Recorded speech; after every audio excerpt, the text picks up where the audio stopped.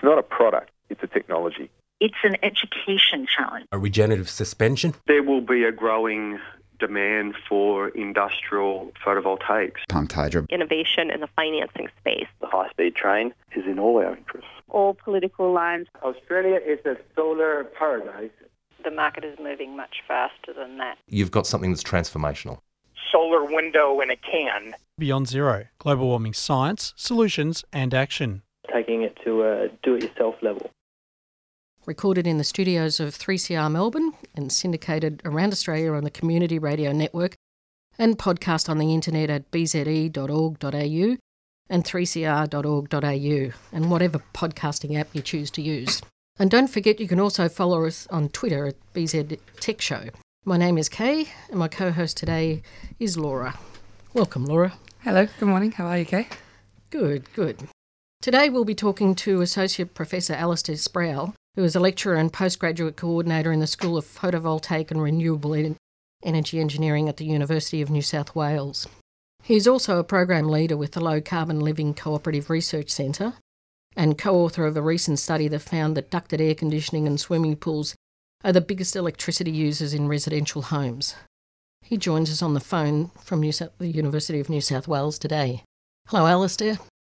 Oh, hi, Kay. Hi, Laura. How are you? Good, thank you. Good. Thanks, Alistair. Thanks for joining us. No problem. You've had an impressive career in the solar industry, working in companies such as BP Solar, Pacific Solar and Fraunhofer Institute in Germany. How did you come to work in the renewable energy industry? Well, look, I think I'm a very fortunate person. I was, when I was in high school in the 70s, I was interested in maths and science and all of that sort of thing. And then around the time in the sort of mid to late 70s, globally we were experiencing the first oil shock.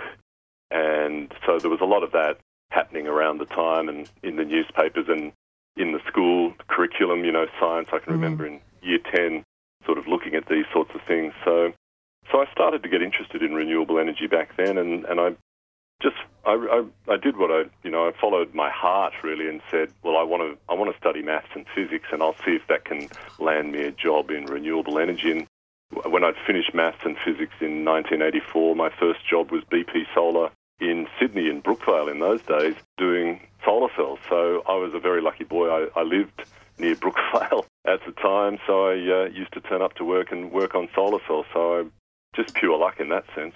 Wow. Yeah, it's been a passion of mine for, well, it's crazy, 30 years. So 30 years I've been working in renewables, photovoltaics and efficiency. Wow, that's fantastic. Not many people can get that sort of opportunity, and I certainly connect with you on what was happening with the oil crisis in the 70s and how that changed the whole energy environment, didn't it? Absolutely. I think, look, what happened then was, oil prices reached what would be today US $100 a barrel. Once oil reaches that sort of level, people's hip pocket nerve is getting hit. Petrol prices like we have today should be up around about $1.50 a litre to really reflect the true cost environmentally, etc., of extracting oil and burning oil. So when it gets to $100 a barrel, we start to scratch our heads and think, should we do something different? So in the 70s, we shrank the size of our cars and drove more fuel-efficient vehicles for a little while, and then someone invented the four-wheel drive. And the price of oil came down, and we thought, right, no problems with oil, off we go. But that's a bit of a, we were suffering from being very short-sighted. We should have learnt the lesson back in the 70s and the 80s that oil's a one-off and we've got to do something different. We learnt that lesson and then forgot it again. Absolutely. So getting on to your current work role, can you tell us a bit about your role now in the government-funded Low Carbon Living Cooperative Research Centre and give us a bit of an overview on the projects at the CRC? Sure. Look, the CRC for Low Carbon Living, as you're saying, federally funded, so that's great. We also get cash input from industry. So what the CRCs, the Cooperative Research Centres, do is bring together industry, government, research organisations, universities, CSIRO, and we've got 5 universities plus CSIRO around the country working in this space together with industry partners and government, looking at buildings, precincts, cities, communities. What are the questions we need to answer now so that our CRC partners can deliver low carbon outcomes in the future or in the very near future? Mm-hmm. Maybe I should give you a flavour of some of the projects. So this project that we're talking about today, we're analysing Ausgrid data from Smart Grid, Smart City data. So we're looking at all of 3,000 houses, half-hour interval electricity data over a year, surveyed data, trying to establish what drives electricity usage in residential Greater Sydney. And that's the sort of thing that we're doing, analysing where's the energy going, what's driving electricity demand overall through the year, but also, very importantly, what's driving peak. But, so we've got a lot of insight into what goes on in that sort of space. Mm-hmm. And how did that recent study come about, and who was it funded by? Well, yes, so the Smart Grid, Smart City project was a big project that was funded again through the federal government and through Ausgrid and other organisations were involved in that. So that was a rollout of smart meters and various other things. So that was a real trial to sort of try out a whole lot of things, but basically also gathering data. And the great thing about that was the data was made publicly available, still is publicly available through Smart Grid, Smart City website. So universities like us and funding bodies like the CRC, we said to them, we'd like to, put some time and energy and effort into analysing the data. A lot of utilities, electricity utilities, they're very interested in peak demand, but we're also interested in looking further than just the peak demand. We're interested in looking at the carbon and the energy and what drives all of that. So that's our first paper that we've put out, is just on average energy, so average over the year, but we can look at it throughout the year and say what are the drivers throughout the year. Professor Alistair, I wanted to ask you some questions about the current residential electricity usage. Sure. Your study titled The Statistical Analysis of Driving Factors of Residential Energy Demand in Greater Sydney Region. It was published in an international journal. Can you tell us about the current state of electricity usage in the residential sector? For example, what's the average daily electricity usage of a household? Yeah, look, we surveyed 3,000 houses in Sydney, the data from the Smart Grid Smart Cities. The average usage is about 20 kilowatt hours a day, something like that, about 19 to 20 kilowatt hours a day. What's interesting, though, is to look at that's average. Now, there are some houses out there in the survey that were using 6 times that average, 120 to 125 kilowatt hours a day. So there's some houses out there, very large houses, pulling lots of energy into the network. But all those houses together, what we looked at was, can we understand their average usage? And what we found was winter heat demand in Sydney, like using ducted air conditioning or split air conditioning, they're the dominant ones. Also, pool pumps are in there. Clothes dryers as well, but definitely ducted air conditioning, split system air conditioning and pool pumps, as well as refrigerators, of course. The more refrigerators people have, the more electricity they're going to use. So all of those things are up there as drivers for overall usage. But the interesting thing was that it was really winter usage drives your, most of your energy. And people from Victoria would know that as well. Your winters are when your energy bills are highest, because on average, it's cooler outside than the comfortable temperatures inside our homes. So we tend to heat more in winter, using more energy in winter than we use in summer. Summer in Australia, on the coast where most of us live, can be pretty pleasant, with occasional spikes into really hot days. Now, when those really hot days hit, then we're getting peak demand, and that peak demand then really goes up quite high. It's not what drives overall energy. It's short and sharp and very high demand, but that's also then a problem. So it's the inefficiency of the ducted heating that we still rely on through the winter. Maybe it's not so much the inefficiency, but maybe we're just either Well, it could be partially. We have to do some more work to find out whether these systems are inefficient or just too big. You know, like if it's a cold day and you're heating lots of your house, or we've just got poor housing.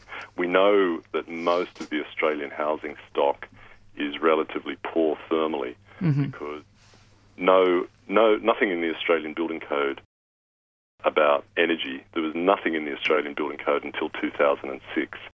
Most countries around the world, back to the oil crisis in the 70s and the 80s, started to think, let's do something about our energy usage in homes, and they started to put energy requirements in their building code from the late 70s to the 80s. So UK, Germany, California, Japan, etc., all had something to say about their buildings with energy. But Australia, we didn't do that until 2006. So we've got some of the worst buildings thermally amongst developed nations.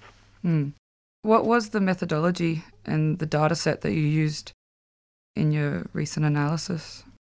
Okay, so good question. What we needed to do was just to build a model that says this is a parameter. We had a survey.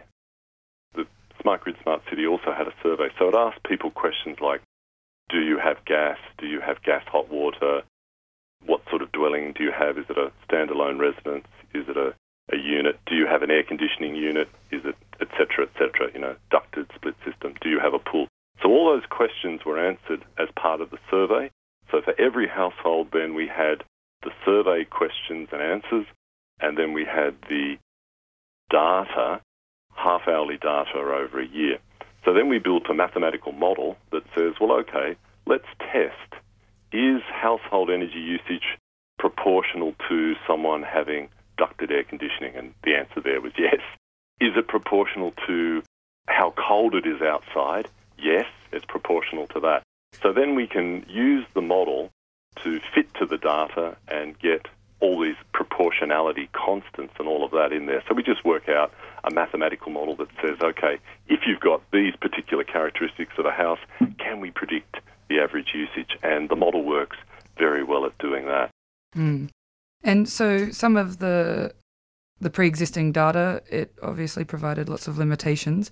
And how does this sort of statistical modelling provide more of a comprehensive analysis of the residential electricity demand? Did you have to obtain data from all of Greater Western Sydney? How many houses did you obtain data from? Yeah. So because this study was through Ausgrid, which is an energy company, poles and wires company, essentially in Sydney region. Their region is northern Sydney mostly, and reaching up towards Newcastle and the Hunter Valley. So that's where our data comes from. So we sampled 3,000 houses from that region. So, Okay, so, a fair few within Greater Western Sydney, giving a good understanding. Just for our listeners who just tuned in, you're listening to the Beyond Zero radio show. Our guest today is Professor Alastair Sproul, and we're discussing the recent study titled Statistical Analysis and Driving Factors of Residential Energy Demand in Greater Sydney Region in Australia. Alastair, I just wanted to move on to some of your study results. Can you explain some of the major findings in the study? Yeah, so I think the major thing was that ducted air conditioning and pool pumps in particular are big energy users. At least people who respond in the survey and say this is what they have, we find that their energy usage is significantly larger than people who don't have these sorts of appliances or who respond and say they don't have them. So that can add 50% to the average bill putting a ducted air conditioning system in or a pool pump. So we suspected that this was always going to be an issue, but this is probably the first time that we've had real hard, fast data to see that. The other thing is that we can now see, and we haven't yet published this, but it's very interesting to see, we can see ducted air conditioning on peak demand in summer is really driven by, in the residential sector, we see an enormous increase in the peak demand, and that's being driven again by air conditioning and also to a certain extent pool pumps. So there's a lot of good things we can do about that. For example, pool pumps pool pumps are running all year, but they're also running during peak time. So I would advocate there are now 9-star, 7, 8 and 9-star energy efficient pool pumps out there that cost probably a little more than your typical fixed speed pool pump. But these variable speed pool pumps can save you 70 to 80% of the energy that's going into a pool pump, and they'll pay for themselves in probably under 2 years. People who've got a pool are suffering from big price electricity rises recently. They can alleviate that to a large extent and do something good for the environment by putting in a more energy efficient pool pump. Similarly, for the ducted air conditioning systems, I think a lot of homes in Australia were built when energy seemed to be cheap and when we had no building code about energy. So we've got buildings that have got single glazing, no shading, facing west, picking up summer sun, all of these sorts of things we could address by shading externally to the building. If you've got a chance to renovate your home, fix things up so that your house improves in terms of heat loss or heat gain, bit of insulation, better windows. I would always say look at windows. Windows are the weakest point, so I would always advocate double glazing. Yeah, so there's lots of things for the consumer and those who own residential homes to do to start making their homes more efficient, using less energy. What I was wondering is, how has combining the electricity readings with the matched individual household survey data, how is that going to help policymakers understand the future demand of residential electricity?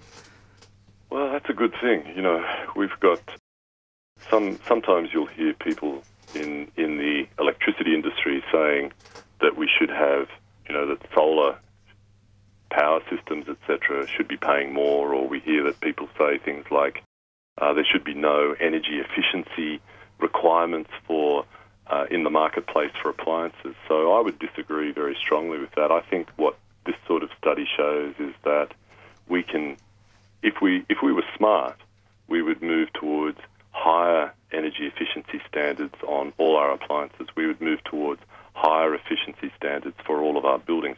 We would seriously look at retrofitting, giving people good information, good pathways to retrofit their buildings to minimise their energy usage. We've just spent around Australia, probably over the last 5 or so years or more, about $50 billion to improve poles and wires to make sure that the electricity network can handle peak demand. Peak only occurs, the top 10, 20, 30% of what we use in residential sector from electricity occurs for about 1% of the year. Lots of infrastructure for energy that we may not need into the future. Well, and also that's only going to recover the cost. How do you recover the cost of $50 billion from something that's only being used 1% of the time? Would we have been better off, and are we better off still, to tackle the inefficiency of our buildings, the inefficiency of our heating and cooling systems, all of those sort of inefficiencies in the pools, refrigerators, energy standards? All of these things can reduce our energy bills, reduce our peak demand, reduce our need to spend money on the network, and reduce carbon, and then we can have a chance of, looking our children and grandchildren in the eye and say, we were serious, we seriously had a go at reducing our carbon footprint.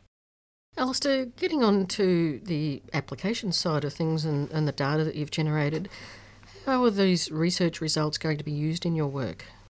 Well, so we're looking now that we've got a good understanding of where the energy is being used in the residential sector, we can start to use that model to say, well, what if we start to encourage greater uptake of efficiency in the residential sector?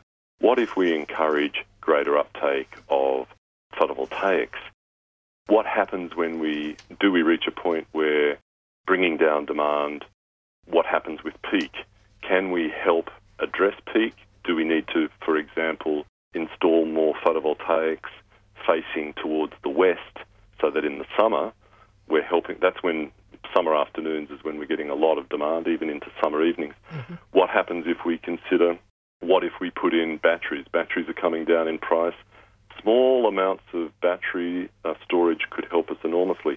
Small amounts of thermal storage. So if a building has solar power on the roof and an air conditioning system for cooling or for heating, if we can predict that a peak is coming or that cold weather's coming, we can heat and cool our houses while we've got the sunshine, store that heat into our building as much as possible. So preheat, pre-cool while we've got solar on our rooftops. All sorts of things. We can look at all sorts of scenarios, and our aim always is to say, can we do this with lower carbon? So could you use this information to show some of the changes in energy usage on a yearly basis so that people can become more aware of their consumption and reduce their energy needs? We have another project. We're working with a company called Solar Analytics. And yeah, for a small fee, they will monitor your household energy consumption. They will also monitor, if you've got solar, they'll monitor your solar rooftop system.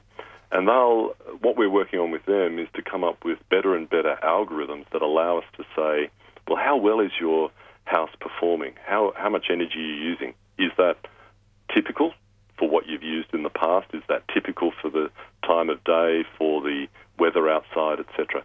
Same for the solar. Can we say, hey, your solar system's working well, or is your solar system perhaps not performing as well as it should, or is your solar system performing really well? So I think giving customers, householders, information about their energy and telling them, hey, look, maybe something's been left on. We think it might be your pool pump. We think it might be your air conditioning system. We think, etc., or, you've left the oven on.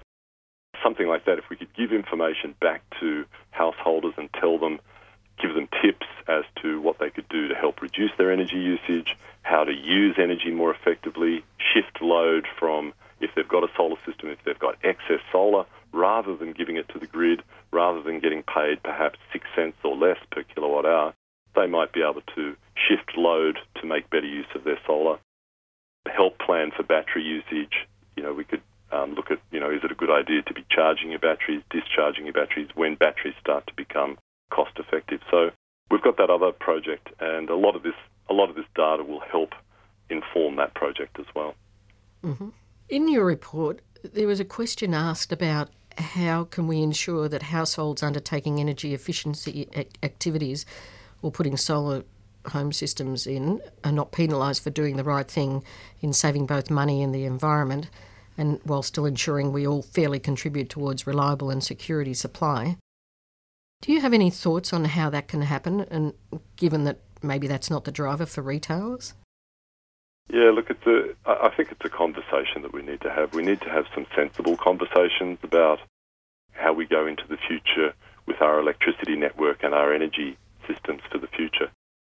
I think here's the flip side. People are saying now that, if you're using less energy, then you're a burden on the grid. Now, that seems quite strange to me. I would point to the work that we've done here and say, well, hang on, we can see that it is the large energy users that are, of course, driving expenditure on greater and greater poles and wires. So $50 billion of expenditure was put into the grid to meet customers who have got inefficient homes with air conditioning, etc., and inefficient homes through the winter, drawing lots of energy through the grid. So at the moment it seems perverse, but we're rewarding inefficiency and building big systems to power inefficient buildings.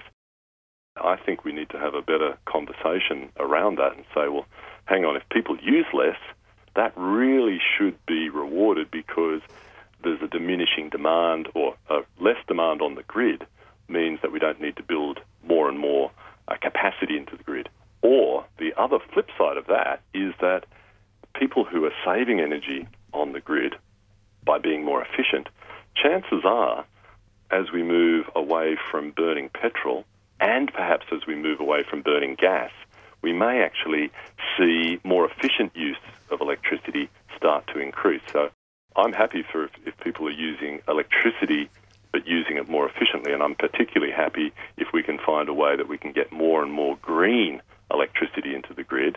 So there's a nice, I think we need the grid because we can't necessarily have all the photovoltaics and battery systems saying, well, we'll go off-grid.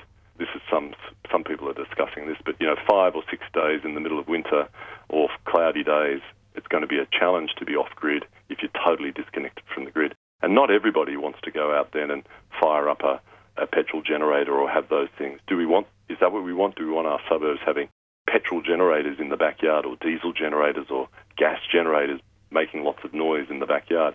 I think the grid is a good thing, and I think it gives us the ability to put wind turbines out in the countryside, feed that electricity into the grid, and when balance it out between solar on the rooftop and wind out in the country, we can then have a good system, and a little bit of storage will help to level all of that out.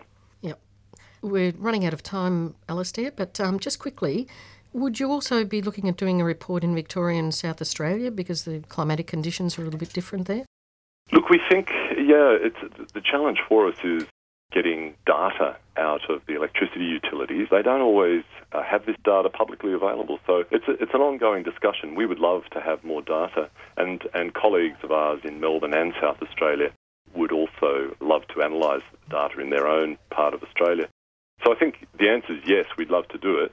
I think the challenge is that we just need to make sure we can get that data, and getting this sort of surveyed data is definitely a challenge because you need the money to be put into the survey. So always comes back to that, doesn't it?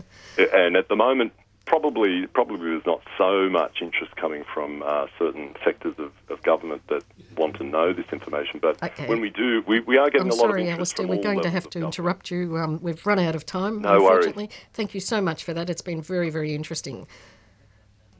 Great. Well, look, good to talk to you both. Okay. Thanks, Alastair. Thank you, Alastair. Thanks a lot. Bye-bye.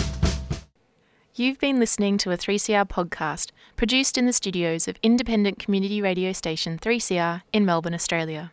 For more information, go to allthews.3cr.org.au.